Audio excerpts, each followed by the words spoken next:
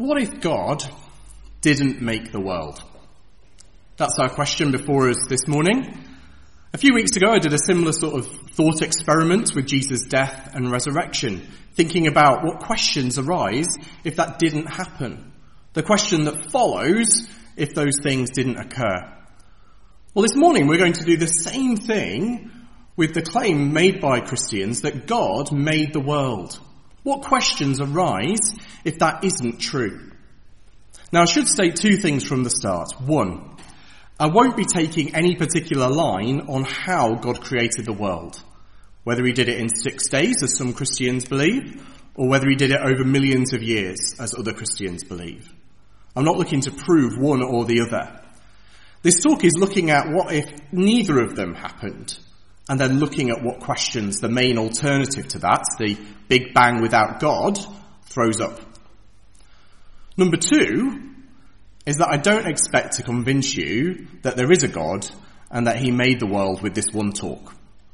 What I do want to show you is that the standard model with no God that you may have been taught all the way through your life or at school and all sorts of different ways is not as simple as it's made out. I want to show you that it's not the case that the Big Bang has disproved God, as is often bandied around. I reckon over the years that's probably the main reason people have given me for not believing in God. But I want to show you that it's not as simple as it's made out to be. Now, we have our regular church crowd with us this morning, and if you're a Christian watching this morning, I want you to be encouraged by this talk. So often we can feel out of our depth with questions like this. But I want to show you that actually both sides are out of their depth with this question. We can feel sometimes, can't we, as Christians, as we talk about God and a God who's eternal and timeless, and then all those things that sort of come out as we talk about where the world came from, we can feel it's just a bit overwhelming and we don't know where to go. But actually we're going to see that both sides of the debate face almost exactly the same issues. So we've got 4 questions this morning, and our first one to think about is if God didn't make the world, then what went bang? What went bang? This is really the biggest and most obvious question if you think about it. The Big Bang made the universe, goes the line. But what was it that went bang? Nothing can't go bang, can't it? It just doesn't work. It must be something that goes bang. Now, the standard Big Bang theory has it that it was a singularity. Now, bear with me for a second. That's the idea that everything that now exists was crammed into a single point. Think black hole, but on a whole other scale. The answer in the standard model is that everything was in that singularity and everything went bang. Thing is, though, if that is correct, then the Big Bang theory doesn't explain where the universe came from. According to this, everything has always been there in one form or another. The universe is eternal. Absolutely everything you can see is immortal, so to speak, from the largest star you can see to the tiniest speck of dust. Everything has always existed in one form or another. But then we're back to the same question. Where did it come from? And the Big Bang theory itself gives no answer. If you want it in layman's terms, it's the chicken and the egg problem. The Big Bang proposes that the universe, the chicken, came from a tiny egg, the singularity. Now, either the egg, the singularity, has been there forever with no beginning, in which case, where did it come from? No answer. Or it came from a previous chicken. It came from a universe that went crunch. But if that's the case, then we do have the classic chicken and the egg problem. The normal answer given by scientists is effectively that we have infinite chickens, infinite eggs. It just keeps going back and keeps going back. Now, whilst that might sound really cool, it doesn't really answer the question. What started all that in the first place? What caused it? Now, Christians believe that God either made the egg, the singularity, or made the chicken, a formed universe. In either case, though, they have a cause, God. And Christians believe that God had no beginning. Now, people laugh at that, but really it's the same problem, isn't it? You either have an eternal God with no beginning, or an eternal everything with no beginning.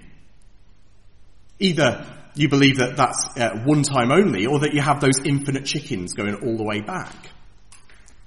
Now, I wholly accept that an eternal everything without beginning is a possibility, even though it has those logical issues. But you can't really say then that the idea of an eternal God without a beginning is not a possibility because of the issues. Because actually they're the same issues on both sides. You either have an eternal God or an eternal everything. So it's not that one is a scientific explanation and that the other one is a philosophical one. Both are actually philosophical answers. Both are beliefs. One is not superior to the other because actually both face similar philosophical problems. So here's a quote from an article about the Big Bang from a reputable physics website offering a variation on the Big Bang called the Big Bounce. But it's an interesting article because it points out some of the issues with this standard Big Bang model. This is what it says. The universal origin story known as the Big Bang postulates that 13.7 billion years ago, our universe emerged from a singularity, a point of infinite density and gravity, and that before that event, space and time did not exist. And this is the kicker, which means the Big Bang took place at no place and no time. So that again, the Big Bang took place at no place and no time. It then goes on to state in the article that there is no direct evidence of the original singularity. Now, that article is by no means advocating that God made the world, but they are at least honest in exposing some of the issues surrounding it, issues that both sides of the debate face. I mean, I've been asked, well, how can God act outside of time? But then how can anything happen if time didn't start until the Big Bang? When did it happen? So it's really not the case that the Big Bang theory neatly explains the origins of the universe, whereas the Bible does not. Both face the same problems. Both have issues of evidence, and both have issues around logic and order and time. You might say, but one is essentially a scientific answer. One says the universe came about by a miracle, whereas the other one says that it came about by following the rules of science. But that brings us to our second question. Who made the rules? Who made the rules? If the universe came about by the rules of science, who made the rules of science? Again, let's go with the premise of the talk. What if atheists are right? What if the Big Bang without God created the world? That the plasma in the singularity that went from the Big Bang became atoms and energy, which formed into stars and planets and galaxies and nebula as they were attracted together by the laws of gravity. It was not God, but gravity that formed the universe. But then where did the law of gravity come from? Why do large things attract one another rather than repel one another? Where is that written? Where did all the laws and rules come from while we're on that? Why do atoms with a nucleus of protons and neutrons have electrons that go round them and not the other way round? Why does E equal mc squared? What decided the speed of light in our universe? And while we're at it, why are there laws at all? Why don't things just happen at random? You know, sometimes you drop something and it goes down. Sometimes you drop something and it goes up. But there are laws that we have in our universe. We live in an ordered universe. The very fact of science as a discipline depends on the fact that there are set rules that you can observe. Whatever you think about that reading from Genesis 1, it shows us an ordered universe, an orderly universe. Each thing is in its place, which is what we see in the world around us. It follows rules. But where then did those rules come from? It's all right saying that the Big Bang is scientific, but where does science come from? Where was the science behind the Big Bang? Why did it work? Why is there such a thing as a bang, or expansion if you want the technical term? And what if the rules had been different? Would that even have worked? If the Big Bang depended on these rules to work, then surely they must be older than the universe. They must predate the Big Bang, so to speak. So what set them? What even decided which ones would be set? Why is it that the speed of light in a vacuum is a constant, but time is relative? Why isn't it the other way round? If the Big Bang happened according to the standard theory, these rules must have already been in place for it to happen. And it just so happened that these rules were perfect to make it work. Gravity not so weak that with a bang that would just bring everything back together, or not so strong that it just exploded, other way around. Gravity not so weak that everything just went everywhere, or not so strong that it just collapsed back in on itself.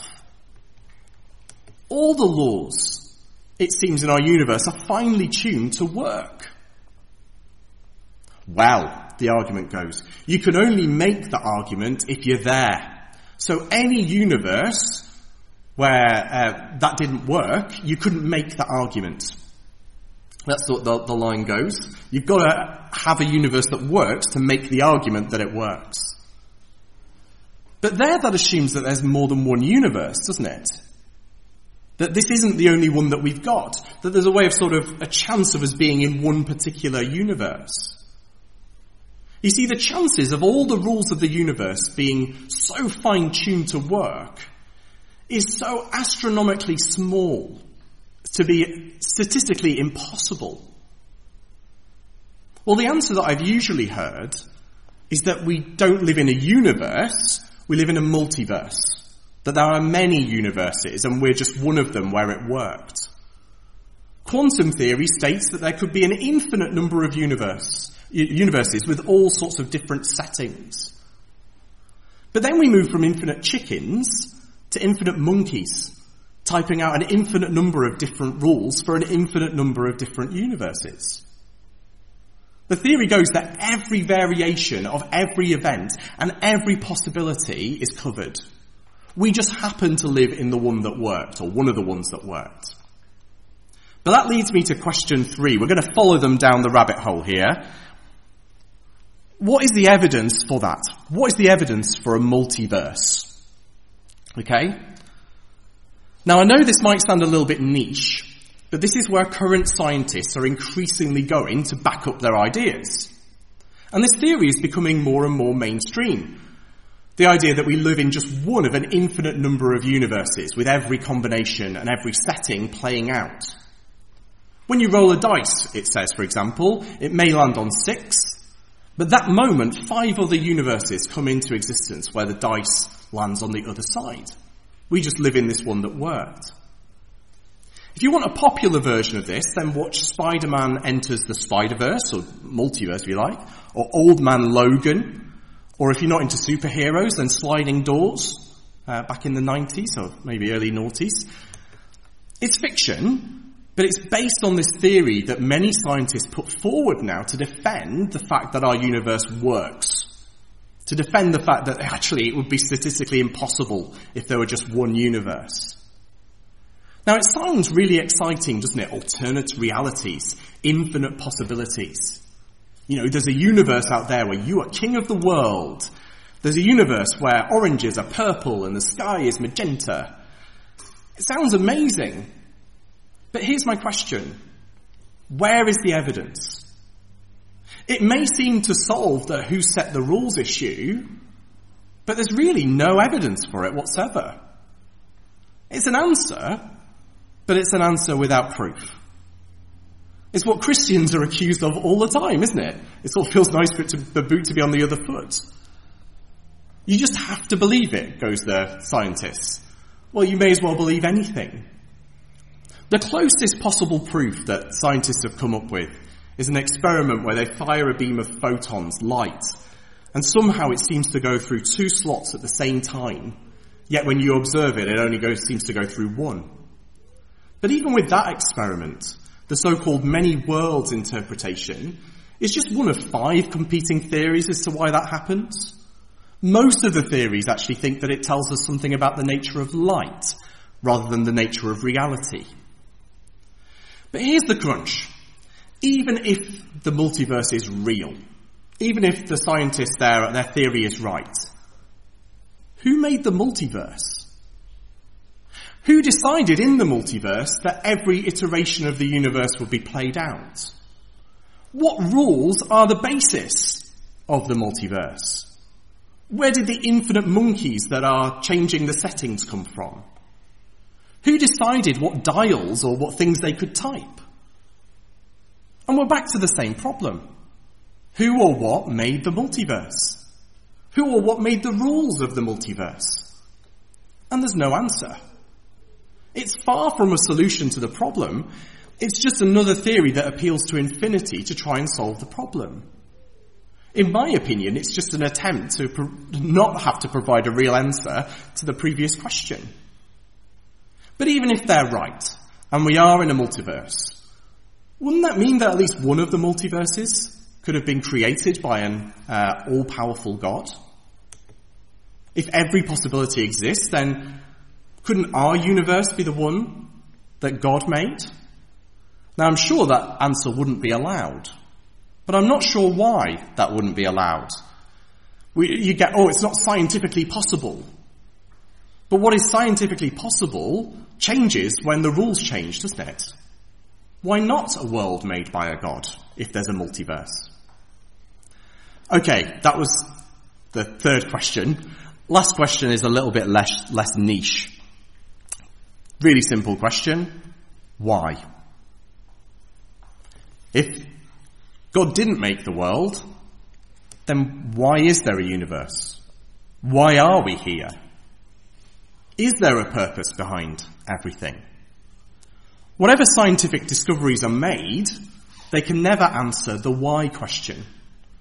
Not because science is bad or wrong, it's just not the right discipline to answer those questions. I think even prominent atheist author Douglas Adams got something of this when he wrote his hilarious A Hitchhiker's Guide to the Galaxy. He had his characters use science to come up with a supercomputer to find an answer to the life, the universe, and everything. The answer that this science-based giant computer comes up with is 42. And that answer really sums up science's contribution to the question. The answer's 42. You see, science is great with numbers. It's great with the what. It's pretty good with the how, but it's not very good with the why. As we've seen, when science strays into philosophy, it ends up actually in the same binds as everybody else. And science really is wonderful. I thank God for science, which has brought us better health, vaccines, technology, waffle makers, you name it. It's great. But it can't do everything. It can't answer every question. It's like trying to use a tin opener to write a play. It's just not what it's for. Let me put this the other way around, another way. It's a variation of one of my favourite illustrations. I want you to imagine that you wake up one morning in a big white room. There are no doors or windows, there's just you and 3 others. The other 3 people, the one's a physicist, one's a chemist, and one's a biologist. None of you know why you're in the room, you've just all woken up there. Now the physicist, he goes around and he tells you the dimensions of the room. The chemist, well, he goes around, he tells you the chemical makeup of the air inside the room and the plaster on the walls. The biologist confirms that you're all human. But none of them can tell you why you're in the room. None of them can tell you who put you there or what their purposes were. They can guess based on what they found. They can make an educated guess. But in the end, it's still a guess. Christianity's claim is that someone has come into the room to tell us what's going on. More than that, it's the one who put us in the room in the first place who has stepped in, who therefore knows the reason, the purpose behind us being there in the first place. And that person was Jesus Christ. This is what he said about the why question. It's not quite as simple as 42, but bear with me. Jesus, the night before he was killed, prayed this: Father, the hour has come. Glorify your Son, that your Son may glorify you. For you granted him to have authority over all people, that you might give eternal life to those you have given him. Now this is eternal life, that they know you, the only true God, and Jesus Christ, whom you have sent. What Jesus was showing us there is that God's purpose behind it all was his glory, especially the glory of his Son. And we glorify him, we show how glorious and wonderful he truly is by knowing him and loving him. That is the purpose for which we were made. We were made to bring our Creator glory by knowing him and loving him. That's why Jesus said the greatest commandment is not thou shalt not kill or thou shalt do unto others. And the greatest commandment, said Jesus, is love the Lord your God with all your heart, with all your soul, with all your mind and with all your strength. Now I know that is a lot to take in an already very busy talk. I know that it would take a whole other talk to unpack that. But do you see, if Jesus is right, you're never going to get to that answer by equations. You're never going to get that answer from a test tube or a hadron collider. He says our purpose is to know and love someone. And if you think about us as human beings, isn't that what most of us are searching for? Someone to know and love?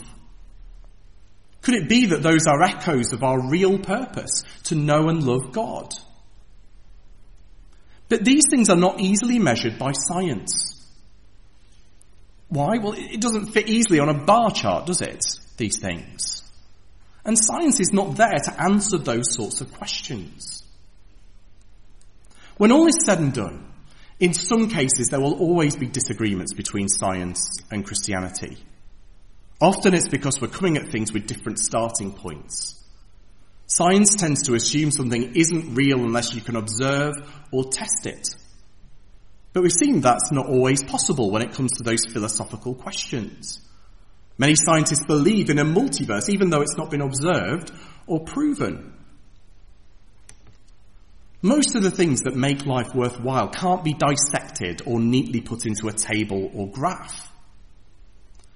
Now, I don't want to go down the line that Christianity has nothing to say about science, or that science has nothing to say about Christianity.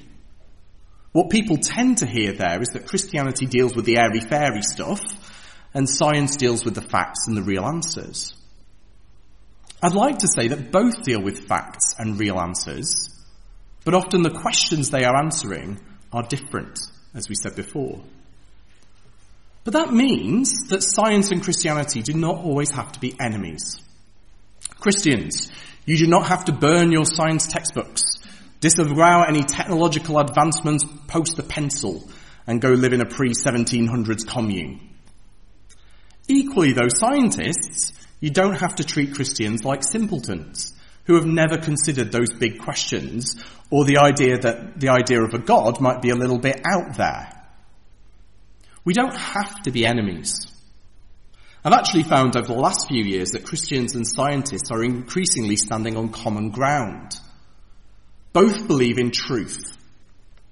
Both believe in truth with a capital T in a society where actually that's not often accepted. They disagree sometimes what that truth is, but at least they agree that there is one. The truth is, though, that if God did make us, then that has huge consequences. It means life does have a purpose. It means we are accountable for how we live. It means that we have the possibility of finding out about the one who made us and getting to know him. Perhaps if you wanted to do that, you could come along on another Sunday morning and hear a bit more about the God that the Bible teaches about. Perhaps you could get in touch with me or someone who invited you and ask them to tell you more about him and take that possibility of getting to know him. And why not spend some time this week thinking through the question? Why not give yourself permission this week to think a little bit outside the box? Just think to yourself this week, what if God did make the world? What would the implications then be? What would change about how I would view the world if there is a God who made it? What would have to change about me if there's a God who made me? What if God didn't make the world? But actually, what if God did? Well, I pray that we'll find some clarity on those issues as we think them through. And perhaps God will come into that white room, so to speak, and show us the truth.